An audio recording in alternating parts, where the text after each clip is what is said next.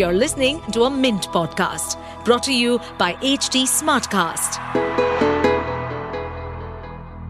Welcome to another episode of the Why Not Mint Money podcast. I'm your host Sashind, and today we're delving into the world of mutual fund investing platforms. Yes, you've made the decision to invest. You've even picked your preferred mutual fund. But what's next? That's the question we're answering today. Now you might think you can start investing in just 15 minutes using popular fintech apps like Grow or Paytm Money. But it's not quite simple, is it? Our guest Ravi Saraogi is here to share some valuable insights. He's an expert in the field and he's going to reveal why these apps might have more on their agenda than just helping you invest. Welcome to Why Not Mint Money, a personal finance podcast where we help you understand basic money concepts and share strategies for you to build your wealth. So let's get started with your money journey.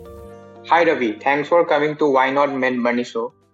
Today we're going to talk about how to invest in mutual funds using various platforms. And mutual funds are getting all the attention it deserves after a very long time, and people are now finally getting the hang of putting their money in a instrument like mutual fund. But there are various ways to invest in a mutual fund, and a lot of people are confused whether to invest through apps like Grow, Zerodha Coin, or whether they should buy the mutual fund units directly from the company AMC itself, or should they go with registrar and transfer agencies like CAMS and Carvey, or alternatively they can go through a mutual fund distributor or an RIA, right? So Ravi, let's go through this one by one and let me know what you think would be the best. So let's first start by talking about the apps.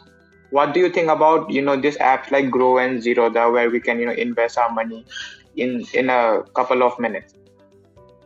So thanks Sashind for inviting me. Looking forward to this discussion with you. So you have outlined very well what are the different ways that people can use to invest in mutual funds. And in recent couple of years, direct mutual fund apps have gained a lot of prominence. And I think the biggest advantage of investing through them, and many of them facilitate investment in direct plan of mutual funds, is the benefit is they are very user friendly. Their user interface allows for quick buying and selling, and because you can at one place see all the different kinds of mutual funds, so it makes the process of buying and selling mutual funds much more easier. So that's, I think, the key benefit of using direct mutual funds app. In terms of the limitations, direct mutual funds app will showcase many options. So the buyer of the mutual fund has to judge which is suitable for them. So they may actually require assistance. Even if they're using a direct mutual fund app, they could require an assistance of an advisor to select. Also, I think, but the bigger challenge really is that in the absence of these apps having a clear revenue model, the question that investors have to ask is, what is the future ways through which these apps will earn? Are they trying to cross-sell any products? And what is what is the monetization plan for each of these platforms? Yes. And Ravi will go into that topic very deeply, and that's the main agenda of our podcast, right? How these apps earn money, because they are not, in the current model, they are not allowed to earn much money from offering direct plans. So the real question is, how do they earn money? But before going into that, Ravi, can we also talk about companies directly offering mutual funds to their clients? So when companies offer it directly to the clients, the intermediary goes away, right? So what do you think about this channel of, routing your investment? Yeah, I think, there is no, whether you should use the services of an intermediary or an advisor to invest in a mutual fund. or whether you should do it directly, it depends, from person to person. If an individual, feels that, they are empowered enough with the knowledge to select mutual funds, then they can completely bypass, any, middle person and invest directly. But for most people, they would require, assistance, and that is where it becomes important to invest in mutual funds through a middle person. It could be an intermediary, it could be an advisor, it could be a distributor. The key point is that, even for people who feel empowered enough with the knowledge to invest in mutual funds, it may make sense still to go through a middle person, primarily because of behavior management. So we may know a lot, but if we have a trusted advisor, they'll be able to guide us through that journey. They will not be panic selling. We may not. We'll make sure that we stick to a plan. So in all of those behavioral aspects, right, and an advisor, can add a lot of value. And Ravi, also about the distributor side, insurance is mostly, LIC policies are mostly distributed by distributors, and even in the case of mutual funds, since when it came into existence, since the 1960s to the early 2000s, the sole mechanism by which companies could sell mutual fund was through this distributor, right? So this number might be slightly coming down due to the coming up of new tech. But I mean, when should people choose a distributor to handhold them in their investment, and when do they come in handy? So I think a distributor, for example, plays an important role in the distribution of the mutual funds. And this is across not only large cities but even very, very small cities in India. So there's an important role being played by them. And for most people, for example, when we look at direct mutual fund apps, I think there is still a very small proportion of people would be comfortable investing through that route. Most people would require a significant amount of handholding. They may not be comfortable using online payment gateways. They may actually require a brick and mortar structure where they can go and meet somebody in person and then invest. So I think, while direct mutual fund apps have made, a good start, but the sample size for these direct mutual fund apps still continue to be, the number of Demat account holders in the country, roughly. But for a large segment of the population, I think whether it is distribution or whether it is, using an advisor like an RIA, I think these segments, will continue to play a very, very important role. I think when we look at, social media, and we look at the do-it-yourself crowd, and we look at the various people who frequent personal finance websites, I think we may get an impression that, people are very comfortable investing themselves. But I think the do-it-yourself crowd is very, very limited in size. Most people, in our experience, require a significant amount of handholding. Right, that's true. So, what Ravi's limited point is, although people can invest without any intermediary or without any handholding from an advisor, for most people that doesn't make much sense, because some of us are doctors, lawyers, and professors, and we don't necessarily work in the financial sector, and a lot of people would still need some kind of hand-holding for their investment. But Ravi, coming to the main topic of this podcast, let's start talking about how this direct mutual fund apps earn money. So before we begin, I'll just give you an anecdote of how nowadays people within, let's say, from the age of 25 to 35, how they would normally go about doing their mutual fund investment. So, nowadays what happens is, young folks like me, we would get to hear about a trending mutual fund on Twitter, or some of my friend would, just recommend me to invest in this mutual fund. And the next thing we do is, go to the popular apps, right? When I say popular app, these are names like Grow, Zerodha, InMoney, Kuvera, Paytm Money, and lots of the direct mutual fund investments are, now routed through this channel. But the main question and mystery is, they don't earn any money from offering this direct mutual fund. So, Ravi, how should one think about this, and how do these apps actually earn money? What's their game plan? Yeah, so I think previously this was a big question mark, but after SEBI introduced the execution on the platform guidelines, so most of these direct mutual fund platforms will either have to register themselves with the AMC and earn a transaction fee for every transaction that they facilitate, or they have to charge the users for making use of a direct mutual fund app. I think so. For example, if you recall, when Zerodha introduced its coin platform, I think they had put a very small fee of, I think, 50 rupees a month.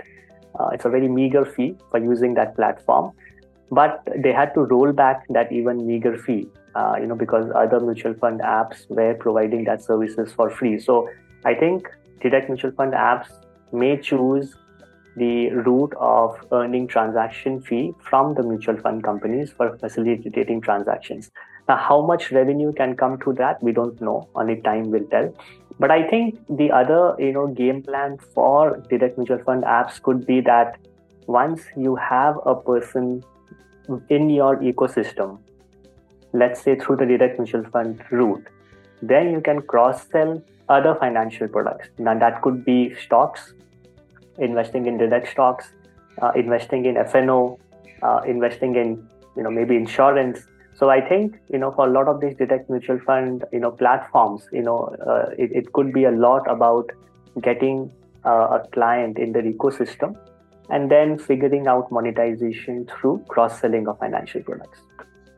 That's interesting. So even though the new regulation has come out saying there is some visibility on how apps can still earn money by offering direct plans, but the main business proposition is to get users into their platform by offering this lucrative free direct mutual fund plan and then slowly cross-selling. So Ravi, I was talking to the Paytm Money CEO Varun, and he told me that they are not very keen on getting on board in the execution only platform where they can earn a small revenue from offering direct plans. So at the moment, they don't plan to earn anything either by offering this one, by offering direct plan. So at least in the near future, their main business proposition is to get user in the platform, get hooked on to the platform, and then they can cross-sell other profit-making products. So Ravi, I just wanted to ask, when you say they can, start cross-selling other products, what normally are these, products which they tend to cross-sell, and are they good for the financial health of people who are in these apps? Yeah, so we will have to see how that pans out. But if we were to see most direct mutual fund apps, they are providing mutual funds under a broker license. So essentially, that's the license being used. So earlier, when direct mutual fund apps came, many of them were using an RIA license to provide mutual fund transaction services. And the hope was that clients would graduate to becoming RIA clients and undertake full financial planning and other comprehensive investment advisory services. But I think because of significant regulations in RIAs, it's very, very compliance heavy. I think most apps have changed that strategy. And, for instance, Paytm Money shifted from providing mutual fund transaction services from an RIA model to a broker model. So in a broker model, the easiest product to cross sell is of course investing in direct stocks and F&O. But that brings into question suitability. Somebody who's investing in mutual fund is investing in that product because they don't want to spend time selecting individual stocks, or they may not have the time, capability, and energy to select individual stocks. So when a mutual fund investor starts investing in direct stocks or even riskier F&O, it could be very, very counterproductive. So that's something that has to be seen whether that pans out like that or not. So we even pointed this out in our Mint article. So what we found out was that most of these apps, not all, but most of these apps, when they start their launch, they would earlier start by using a RIA license. So what this simply means is if you use an RIA license, you can offer only mutual funds to the platform users, and you cannot enable the stock and futures option. But after a point of time, when they get a significant amount of users, they tend to transition to a stockbroker code, and what happens then is they can start offering F&O and day trading option, which is the real revenue making proposition for this app. But Ravi, lots of our listeners would want to know how do they platform prove their investment. So what this simply means is what is the best platform for their investments to be, and to remove the scope of apps mis-selling or cross-selling various other products to them. So what's the way to go about it according to you? Yeah, so I think, as you mentioned, in an RIA model, when you are providing mutual fund services, you can actually provide other services as well, but it's much more heavily regulated. It's so heavily regulated that for most apps, I think, the easier route out was to take do this activity under a broker license. I think, as these, platforms graduate to either becoming an execution-only platforms or remaining as, in the case of an execution-only platform, the SEBI's regulations are quite comprehensive. And I think there are checks and balances in place, for any cross-selling to happen. I think, as that set of regulations develop more, I think, it's not going to be easy for somebody to cross-sell different products to an execution on the platform client. But for models which remain under a broker code and essentially a broker, I think a lot more can be done to just ensure that proper suitability tests are done before cross-selling opportunities are taken. I think from a regulator point of view, they have been quite forthcoming in coming out with data showing that what the losses that people make when they dabble in F&O without being properly trained. In the case of direct stocks, there are more than adequate stories where people have burned their hands. So I think we just need to emphasize that and ensure proper suitability before any cross-selling happens. So Ravi, what apps, what routes should people choose to route their investment?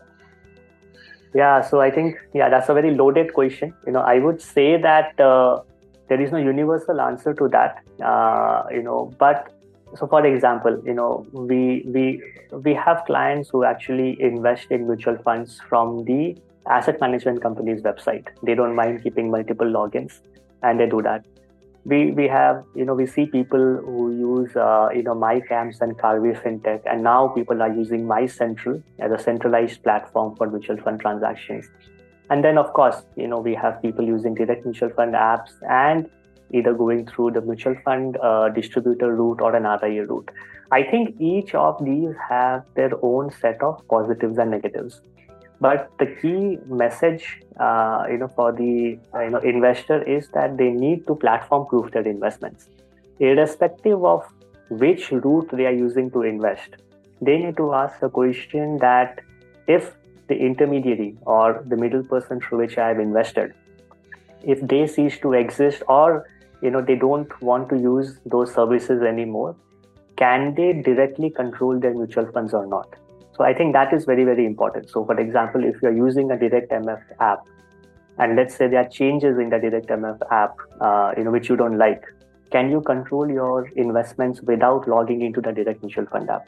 Similarly, if you're investing through a distributor, can you do buying and selling completely bypassing that distributor?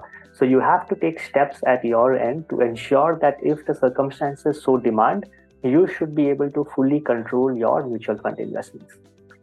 So Ravi, what would be the best way to go about, what you said, to, have the control of mutual fund in our own hands? So there is no perfect answer, but what is the best way according to you? So I think the easier way out is to make sure that you are registered in MF Central, because that provides you with the ability to not only see all your mutual fund holdings, but also transact in them, as well as carry out service requests as well, address change, bank mandate change, or any other kinds of service requests. So you can use MF Central, or you can use MyCAMS and Carve FinTech. So all of these three, portals are provided by registered and transferred agents of mutual funds, which is CAMS and Carve. And they are not into the business of selling financial products or services. So those are safe places to make sure you have registrations there. That's the easier route, and that's something which is a low-hanging fruit. Each of one of us should do that. What you can also do is you can register yourself individually in each mutual fund company's website. So let's say if you're holding 5 different mutual funds from 5 different mutual fund companies, you can go and register yourself in each of those mutual fund companies' website and keep it as a backup. Now, it could be cumbersome to have registrations on each of those places, but it's a one-time process and you're not going to be using it often, but just as a backup, that even, for example, if you lose access to an RTA-enabled platform, you can still go to the AMC platform and see your investments directly and manage it there. So I think these are the 2 easiest routes that people can use to completely platform-proof their investments. Got it. So Ravi, with that, thank you so much for coming to the Why Not Mint Money show. But before we let you go, could you recommend an interesting book or a movie or a show that helped you in your developing your investment mindset or in your investment journey, so to say? So any interesting thing you have in mind?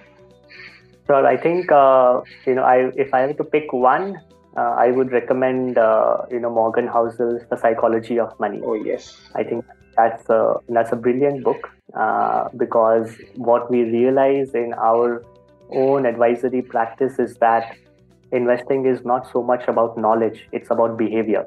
And I think that book does a fantastic job of, instilling this point in investors.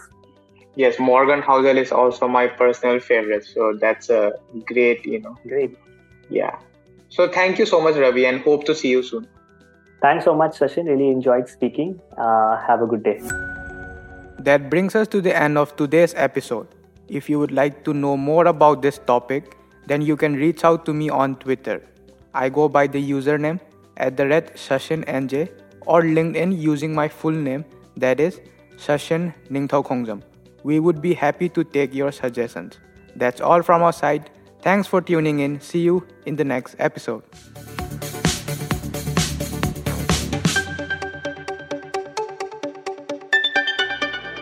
To stay updated on this podcast, follow us at HT Smartcast on all the major social media platforms.